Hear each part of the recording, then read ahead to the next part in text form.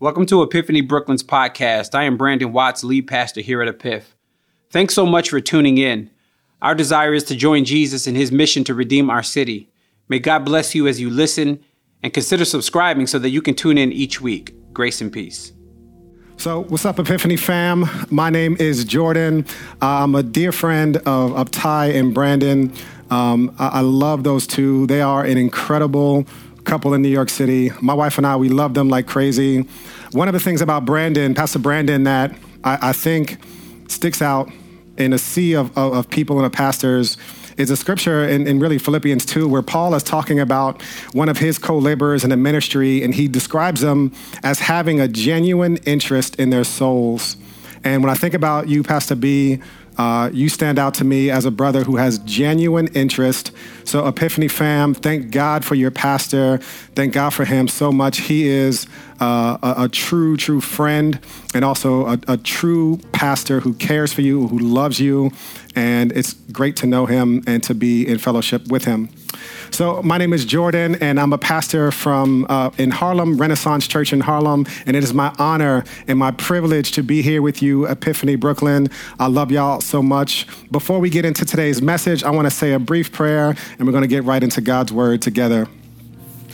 So Heavenly Father, I pray that in this moment, in these moments, that you would meet us. Lord, we might be separated from each other, but we are together with you.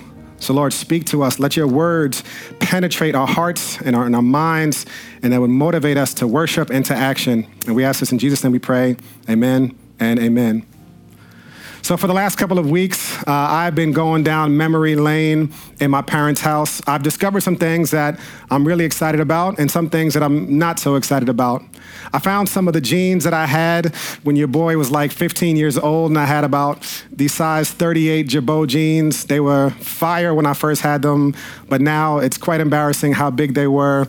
But I also discovered these wonderful trophies that I had languishing at my parents' house. And these were before they gave out participation trophies. So I got these the old-fashioned way of having my dad yell at me from the stands to run faster. And I'm not trying to say that I am Derek Jeter. I'm not trying to say that. However, they don't pass out these little citrus-colored trophies to anybody. Your man was nice with it. Don't let the short trophy fool you. Now, it would be ridiculous if you were to see me walking down the street at a cafe or at a restaurant and you saw me lugging around these trophies trying to stunt. I am kind of doing that right now, but it would be ridiculous if I was trying to show off what I had earned in the 6th grade as a reason for you to be impressed with me. Now, fortunately, I do not carry around trophies trying to make people impressed with me, but there is something inside of me that, with God, collects all of my trophies, all of my accomplishments, and feels like God will value me more based on the pristine and beautiful nature of my trophy case. What's a trophy? A trophy could be defined as a physical, durable reminder of a specific achievement and serves as a recognition of value. Now, deep down in my life and in my heart, many times, if I'm being completely honest, the way that I approach God and the way that my relationship with God, that way that I understand it, even though this is so against Scripture so many times, is I just think that God will love me more based on how many trophies that I can collect. So now it's not about baseball or basketball or karate. Now it's I read my Bible for a half an hour today, so that's a trophy. I didn't argue with the troll on Twitter. Come on, that's definitely a trophy. I'll say it this one like this, because I know we got kids watching.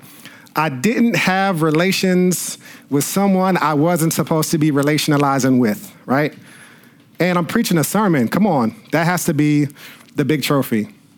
Now, deep down in my heart, even though Scripture speaks against this, deep down in my heart, there's still a piece of me that thinks that God is going to be impressed with me, that God is going to validate me based on the beautiful nature of my trophy case. Now, make no mistake about it, God does care what we do, right? But there is something really deadly about an approach to God which thinks that God will accept you based on how dope your trophy case is. Now, I've also felt the flip side of that. There have been times that I can look to my trophy case and I say, you know what? It's actually not that impressive. You know, I skipped on the Bible reading this morning, so I don't have this trophy.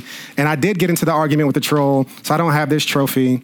And a lot of times, I actually feel pretty guilty and unwanted by God because I don't have the collection of trophies that I want deep down inside. Now, some of you watching this right now, if we keep it all the way live, one of the biggest impediments to you and your relationship with God is that you know you have done things that are so bad that you will never amass the trophy case that you will be proud of. So you will always feel distant to God because on your own, you know you can't do it. And for some of you, you're there right now as you're watching this. You know what you have done. You know the things that you said you were going to do that you didn't do. You know the things that you said you weren't going to do that you did do. And as a result, you can't look to your trophy case with pride. But what if it was never about the trophy case? What if God had something much bigger and better than us collecting our trophies as a means of us having value? What if God wanted to give us value that could not be earned on ourselves, that could not be earned by ourselves or on our own? Now, even though it's absolutely ridiculous that we would even think that our trophy case and our accomplishments, the things we do for God, can make us valid in God's eyes, we do it for a couple of reasons, even though it never leads to anywhere good. The first reason is, you know what? It's kind of just easier to measure, right?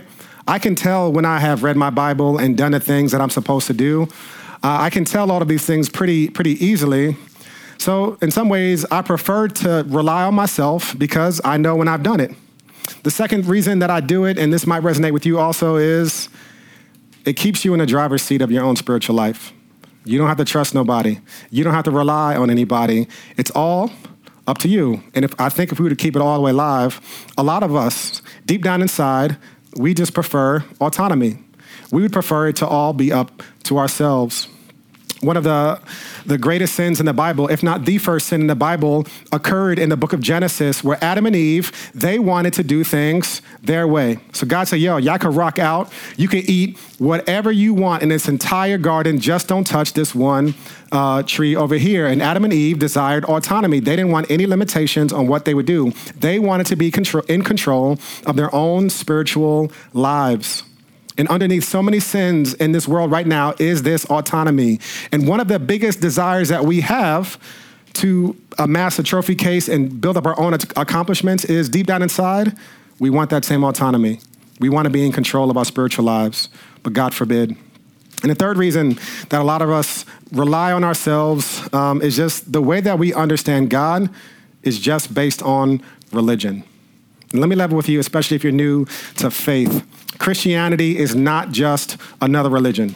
It's not just another way that you can figure out the way to get to God. It is something completely different altogether. And here's what religion puts you in a box to do. Religion has a couple of tenets. Number one, you should do this. You can pick any religion, and they will all give you a set of things to do. Number two, you don't do it, right? Let's keep it live. You don't do it. You don't do those things. And number three, since you should do this and you don't do it, now you are in trouble with God. Now, a lot of us think that what it means to live, what it means to follow Jesus is religion. And we spend too much time thinking about, what am I doing? Again, what we do matters. But what God has come to do is not just give us another roadmap of things to do that we don't do that we can feel guilty about not doing. What if it was never about the trophy case in the first place? Now, here's what that does to me. When my life is up to me, when I'm worried and concerned about my trophy case, what ends up happening is that I just never feel settled. And here's why. Pick a day, any day when you could not have done better that day. Pick a day when your trophy case is perfect. You can't think of it. Most of us, we might go 17 minutes max where we've just done things perfectly to the standard that God requires. None of us have done it. And that's the key to being able to walk away from this drug of religion that keeps us in the driver's seat but never seems to quite satisfy us or would never put us in the right standing with God. So I want to turn our attention to a portion of Scripture that gets at the heart of what God wants us to have. And what God wants us to have is not just us acquiring, polishing, and showing off our trophy case of achievements that we have done for him. Again, what we do matters, but why we do the things matter even more. So the scripture comes to us from a man named Paul, and Paul was a church planter, and he started churches all over the world. And Paul writes this letter to one of the churches that he helped start in Philippi. And as he's writing these letters, this letter would have been read to Christians just like me and you. And as you're sitting at home or wherever you're watching today, they would have been hearing these words in the same way that I'm about to read them to you, which is a pretty cool thing. So Philippians 3, verses 1 through 10. And Paul is giving us a difference from us just having a trophy case to something that's much more settling, something that's much better in what God intends us to have in the first place. And here's in Philippians 3 and 1, it says, "In addition, my brothers and sisters, rejoice in the Lord. To write to you again about this is no trouble for me, and it is a safeguard for you. Watch out for the dogs. Watch out for the evil workers. Watch out for those who mutilate the flesh. For we are the circumcision, the ones who worship by the Spirit of God, boast in Christ Jesus, and do not put confidence in the flesh. Although I have reasons for confidence in the flesh, if anyone else thinks he has grounds for confidence in the flesh, I have more. Circumcised on the 8th day, of the nation of Israel, of the tribe of Benjamin, a Hebrew born of Hebrews, regarding the law, a Pharisee, regarding zeal, persecuting the church, regarding the righteousness that is in the law, blameless." But people, Paul says, y'all, "But everything that was a gain to me, I have considered to be a loss because of Christ. More than that, I also consider everything to be a loss in view of the surpassing value of knowing Christ Jesus, my Lord.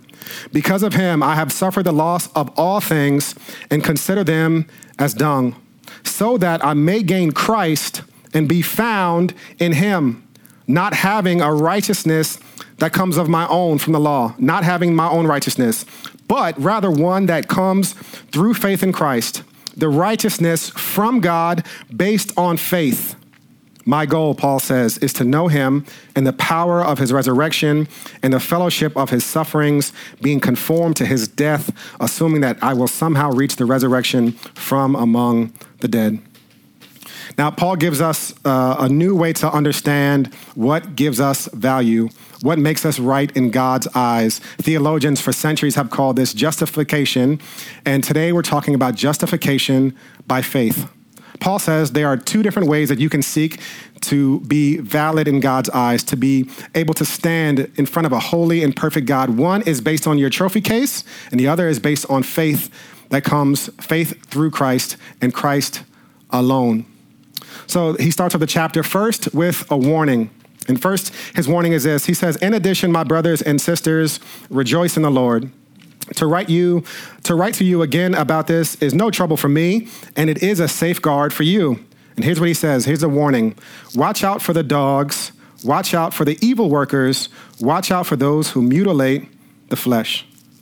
Now, these are some very, very strong words when he says, watch out for those who mutilate the flesh.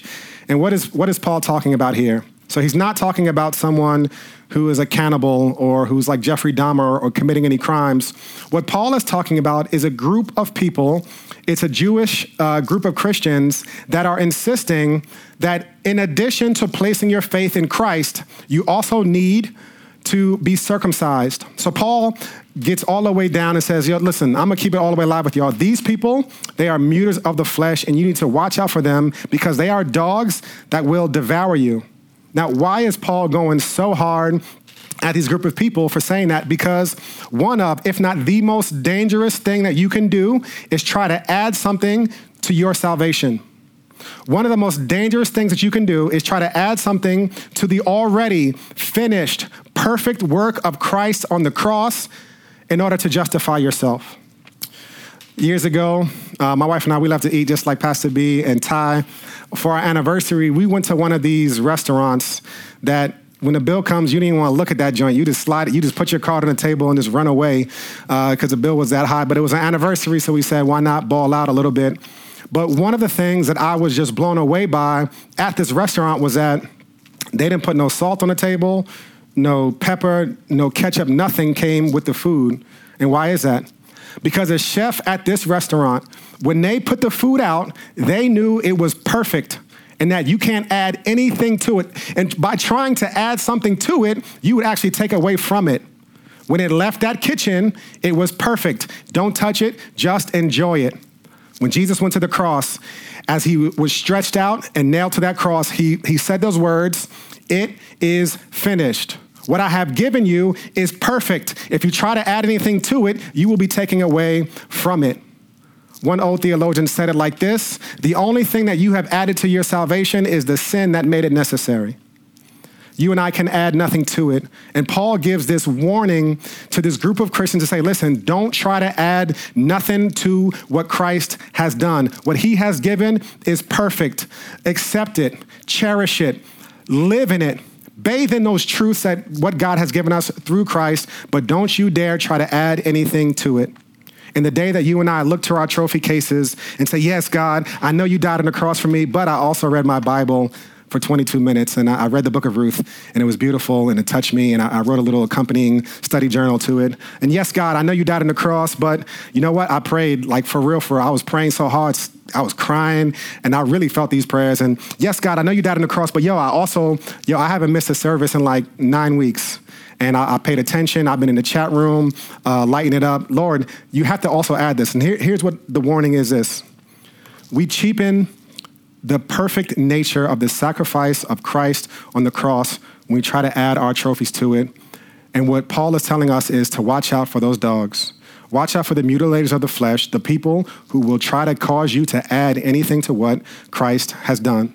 So first, he starts off with a warning, and then he moves on to nail the point down. He says, for we are the circumcision, the ones who worship by the Spirit and boast in Christ Jesus. And here's what he says: I don't put no confidence in the flesh. Although, he says, I have reasons for the confidence in the flesh. And here's what the point I love he says. He says, if anyone else thinks he has grounds for confidence in the flesh, I have more. If anybody thinks that you have a dope trophy case, I have a bigger trophy case. And here's what he says: circumcised on the 8th day, of the nation of Israel, of the tribe of Benjamin, a Hebrew born of Hebrews, regarding the law, a Pharisee, regarding zeal, persecuting the church, regarding the righteousness that is in the law, blameless. So Paul runs down his trophy case and saying, listen, if you think that you have reasons to trust in your trophy case, I have more. My awards are not some little third place tangerine joint. I have a mega trophy that's like 6 feet tall. That's the same size as me. And I'm telling you, I've been down this road and it doesn't take you anywhere. I've been down the road of having the biggest and the most impressive trophy case of accomplishments and things that I thought I was doing for God, and it never seemed to work. It does not justify you. And Paul continues, and here's what he's getting at. All of us feel the need to look back on what we have done to give us confidence in the present or hope for the future. I want to say that again. All of us feel the need to look back on what we have done to give us confidence for the present, that God accepts us, that God loves us, that God welcomes us, or hope for the future, that God will take care of us. And Paul is telling us that we will not get it that way. So you put it all together, Paul has these great credentials. And what's he telling us? He's giving us all his trophies, all shined up, and they're impressive. And he says, this is what he says about them. But everything that was a gain to me, I have considered to be a loss because of Christ. More than that, I also consider everything to be a loss in view of the surpassing value of knowing Christ Jesus, my Lord. Because of him, I have suffered the loss of all things and consider them to be as dung, so that I may gain Christ. Now, Paul says, everything that I've done, everything that I've amassed, all of my accomplishments, all of my achievements, they're worth nothing. They're absolutely worthless. But what God gives us is something much bigger and better. And the righteousness that God gives us based on Christ will never go away. It will never perish. It can never spoil, as one author puts it in Ephesians. Now, here's why it's so crazy for you and I to base our relationship with God based on our accomplishments, our achievements, and our works, are also known as our performance. Number one, all of our accomplishments are fragile. Whatever you have done, no matter how good you think it is, it's really not that good. It's not something that will ever give you a settled state in life. There's a story about Whitney Houston on set of the movie The Bodyguard, and Kevin Costner told this story at Whitney Houston's funeral. Now, as the first day of the shoot of the movie The Bodyguard, Kevin Costner went looking for Whitney Houston, and everybody was saying, yeah, like, have you seen her? Where is she? And he's walking all over the building looking for her. And he found her in her dressing room, staring at the mirror, sad and depressed. And here's what she said. She was looking around, and she said, do you think people will like me? Do you think I'm good enough? Do you think, and she said, do you think I'm good enough, over and over and over again? Now, check this out. If Whitney Houston, if her voice wasn't good enough, then what hope does any of us have to rely on our accomplishments or our achievements? When I say that our accomplishments are fragile, I'm saying that no matter how good we do, there's still this nagging sense in our brain that we could have done better or we could be better. In so many ways, when we look to our accomplishments to make us feel good, goodness seems to be so elusive. Now, for a lot of us, in the spiritual sense, when I think about the work that I've done as a pastor, all of it, even though it's good work, hopefully, maybe not all of it's good work, even though most of it is good work, there's still like mixed motivations in everything I'm doing. And the best things that I'm doing, I still want people to notice how good I am and how good I'm doing. So even in the things that I think that I'm doing that are good, I still have mixed motivations. And maybe you know what it feels like to never really feel like you've just done good enough. And the point of it is, that's because our goodness, when we try to earn it on our own, it's fragile. It will always leave us wondering and questioning, am I good enough? Now, the second problem with us trying to measure up on our own is our accomplishments are temporary.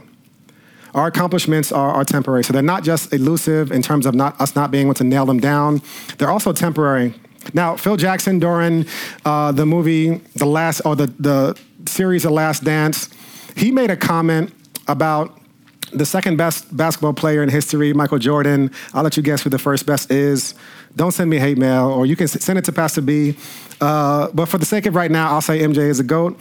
But here's what he said about what drove Michael Jordan and what also drove Kobe Bryant to work as hard as they did. And he says this: you're only a success the moment you do a successful act. So these acts have to be repeated all the time. Now, I want you to hear this. If your relationship with God is based on how many trophies you can collect, if it's based on what you did this morning and how well you did, then you're only valuable when you're doing those things, because you're only a success at the moment you're doing the successful act. If our righteousness depends on us, then it's temporary. It's not long-lived. It will only be valid for as long as we are doing those things. Now, what Jesus has come to do in our lives is not just to put us on the performance treadmill of making us always have to do things. What God has come to do is to make us children. Now, there's no child in the history of the world that has earned his or her birth. Decisions were made by parents to give birth to this child.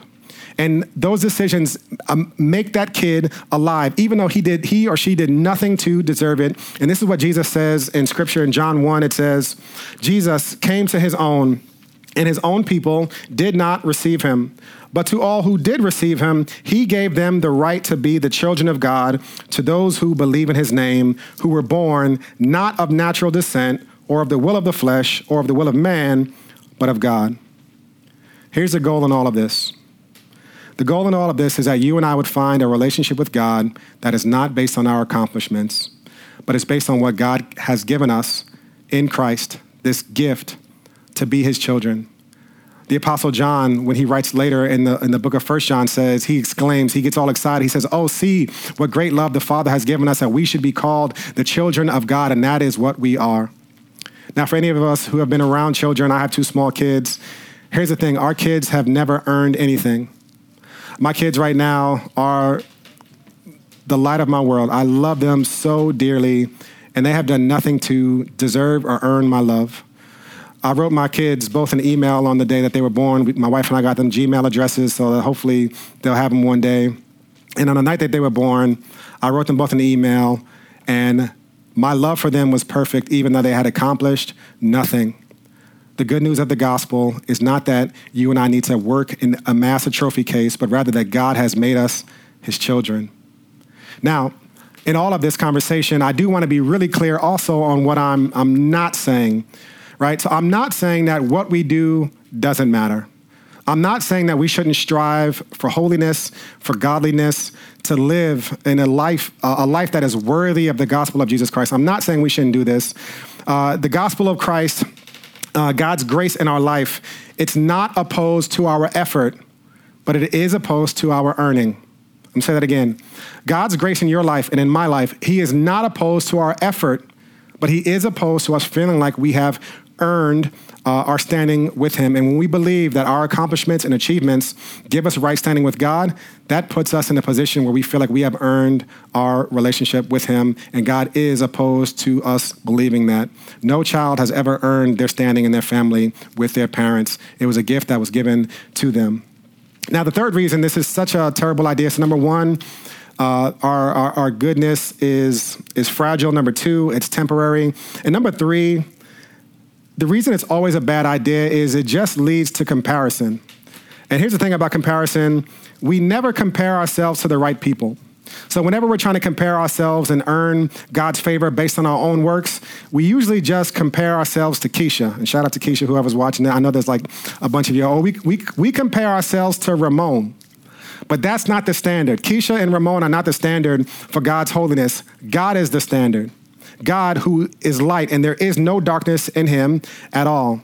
And if we were to compare ourselves to God, we would never come out feeling like our righteousness was worth anything.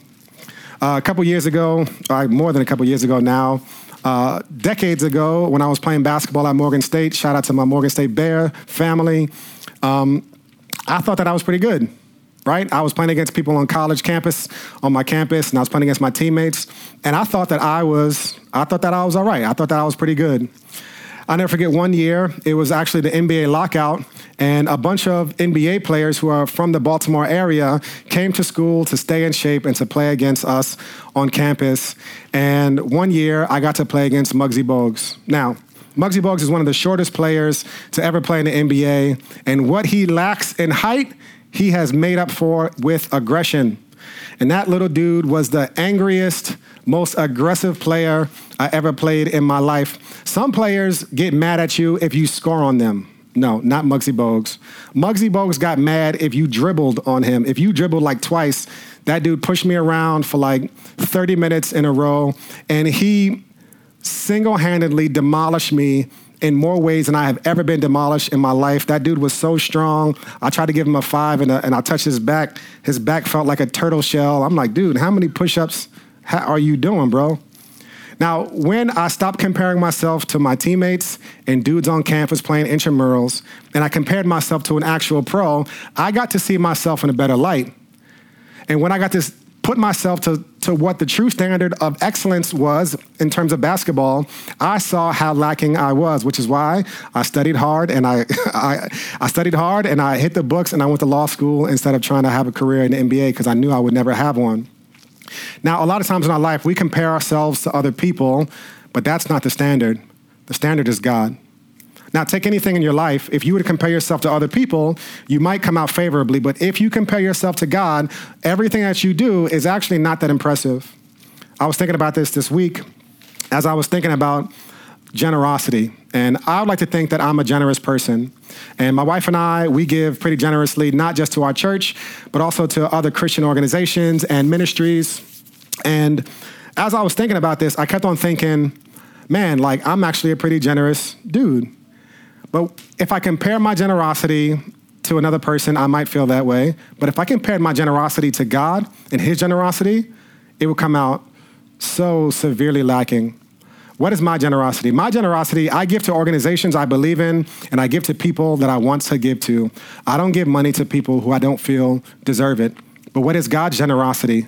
Scripture tells us in Romans 5:6-8, it says, "For while we were still helpless, At the right time, Christ died for the ungodly. For rarely will someone die for a just person, though for a good person, perhaps someone might even dare to die. But God proves his own love for us that while we were still sinners, Christ died for us. Not after we stopped sinning, after we proved that we would appreciate the sacrifice. God gave his absolute best, the sinless, spotless Son of God, to us while we were still sinners. Now, if I compare Jordan's generosity to Jesus and God's generosity, it would come out severely lacking. If I looked at all of my accomplishments based on God, and if I change my comparison point, and if you change your comparison point from you to God, I think we might end up like Isaiah saying, all of my righteousness, all of my righteous deeds are like a polluted garment, as it says in Isaiah 64:6. So Paul says, don't trust in yourselves. It's a terrible formula for trying to be justified or trying to be right in God's eyes. You'll never do it. They're fragile, they're temporary, and you're comparing yourselves to the wrong people. Instead, Paul says in verses 9 and 10, he says these things. The better formula is this: to be found in Christ, to be found in him, not having a righteousness of my own from the law, but one that is through faith in Christ. The righteousness from God based on faith. So Paul says this: there's two types of righteousness. There's one that's based on yourself. There's one that's based on your deeds and the law. And there's another righteousness, which is a right standing with God, that is based that comes from God. It's a gift given to you from God, from faith. This is what theologians, again, have called justification by faith. Now, I got two examples for how justification works. One is the hood example, and the other one is a biblical example. The hood example is this. Growing up, I grew up in New Rochelle, and our rivals were Mount Vernon. So if you went to Mount Vernon, it was a very good chance you would get jumped by the YGs or another gang that was around the neighborhood. So me and my friends, we never chilled in the Vernon. When I went to school, my best friend was from Mount Vernon, and by the time we would come back for Christmas break from college, we would all chill out together. So one night I hit him up and I said, yo, bro, like, what's good for the night? And he invited me to his block in Mount Vernon, a place that I would have never been welcomed before in my life. I pulled up, and I ain't gonna lie, I'm a little scared. So I kept the car running at first, and I called him, tell him to come outside. He said, yo, park the car and come outside. That night in Mount Vernon was one of the best nights I've ever had in my life. I parked the car, I got out, and we chilled on his block for hours and hours, had a great time, laughs, jokes, good food. It was a beautiful, beautiful time. But what allowed me to chill there like it was all good? It wasn't me. It was based off of the work that my boy had put in, and his hood pass made me good. I was standing there. I had the ability to stand somewhere else where I would have been an enemy because of what the works that someone else had done. Scripture tells us that because of our sins, you and I deserve to be enemies with God. But because of the work that Christ has accomplished on the cross, you and I could stand in the presence of a holy God, being accepted and welcomed in. That's what it means to be justified by faith, not based off of what you have done, but based on what God himself has done through Christ. Now, the theological example comes from the book of 1 Samuel, actually the story of David and Goliath. Now, here's the dopest thing about Scripture. The entire Bible is not about you and me. It's about Jesus. It's not about, the Bible is not the basic instructions before leaving earth. That's a terrible description of what the Bible is. The Bible is a story of God's redemption and God's story, what he has come to do in Christ, his creation, our fall, his redemption, and his restoration. It is God's story. Jesus flosses so hard in Luke 24 and 27. He says this. He's talking to some men on the road to Emmaus, and he says, then beginning with Moses and all the prophets, he interpreted for them the things concerning himself in all the scriptures. And what scriptures are they talking about? The Jewish scriptures, the Old Testament, as we would refer to that today. So when Jesus described himself, he says, the whole Bible is about me. And when you take a look at the scripture from that perspective, it tells stories in a much different way. Now, if you were to tell the story of David and Goliath, most of the way I heard it growing up was, there was this kid named David, and there was this big enemy named Goliath. And if you have faith and if you trust in God, then God will bring all your enemies down to the ground. So you should be brave and trust in God. Now, to a certain extent, yes, we should be brave and we should trust in God. But David and Goliath is not a story about what you and I need to do. David and Goliath is a story that points to Christ, that talks about justification by faith. And what do I mean by that? In the story of David and Goliath, you have an unlikely hero, a man named David, a boy named David who was a shepherd boy. And there was this war going on between the Philistines and the children of Israel. The terms of the war were this: instead of having everybody fight and lose thousands of lives, you send out one person and we'll send out one person. And whoever wins in this one-on-one battle wins the entire war. Everybody was scared and terrified. Nobody wanted to go against this giant of Goliath. Nobody thought that they could win, and they were right. David hears what's going on. He is incensed and he is angry. He says, who is this uncircumcised Philistine that he would defy the armies of the living God? And David agrees to fight him. At first, they try to give him Saul, who was the king, Saul's armor, but David refused Saul's armor. David would not fight this battle in conventional ways. So instead, he took his own approach, and he took a slingshot and some smooth stones. As the battle goes on, many of you have heard this story before. David kills Goliath and cuts his head off. And because David beat Goliath, the entire Israeli army got to celebrate as if they themselves had won. All of them got to get the spoils of war, the victory, even though they were scared on the sidelines, afraid, terrified. Even though they had done nothing, they won. Their victory came not through them, but through David. Now, this points to Christ and his victory on the cross. You and I can have right standing with God. We can have justification by faith, not based on what we have done, but because of what Christ has done in triumphing over death, hell, and sin on that cross. And this is how you and I can be right with God. We can receive this righteousness that comes from God through faith and placing our faith in God. Now, if you have never placed your faith in Christ, what I want you to do is mention that in the chat, and someone will reach out to you, or you can follow up with the staff here at Epiphany, and someone will love to start a conversation with you about what it means for you to place your faith in Christ. Maybe your whole life you've been trusting in yourself. Maybe your whole life you've been trying to build a trophy case, and today you're realizing it's never about the trophy case. I want to trust in Christ, who is my true victor, who is the one who can actually give me a real righteousness that has substance. And for those of you who have already placed your faith in Christ, this week, I want you to work to relax. And that sounds paradoxical. I want you to work in what you're doing this week in your Bible reading to trust. In John 6, someone comes to Jesus and says, Master, what should we do to inherit the kingdom of life? And what should we do to inherit the kingdom of heaven? Jesus looks at them and says, trust in the one in whom he sent. The work for us to do is to trust in God.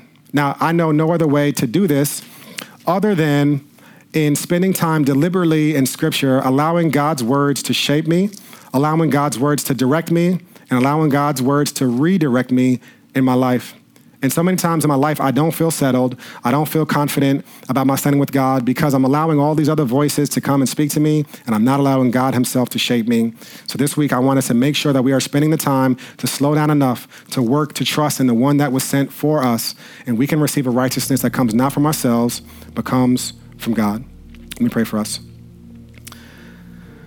So God, our Father, I pray that our imagination would be made alive, that we can see the depths and the lengths to which you have come in Christ, not to get us back, but to bring us back. And we can have deep confidence in that. And God, may your Holy Spirit awaken us and bring our mortal bodies to life, to let us know that there is nothing in all of creation, neither heights nor depths, nothing that can ever be created that can separate us from your love. And Lord, may we look to your Son, Jesus Christ, not just an example, but our Savior, the one whom we can trust with our lives, with our souls, with our very being.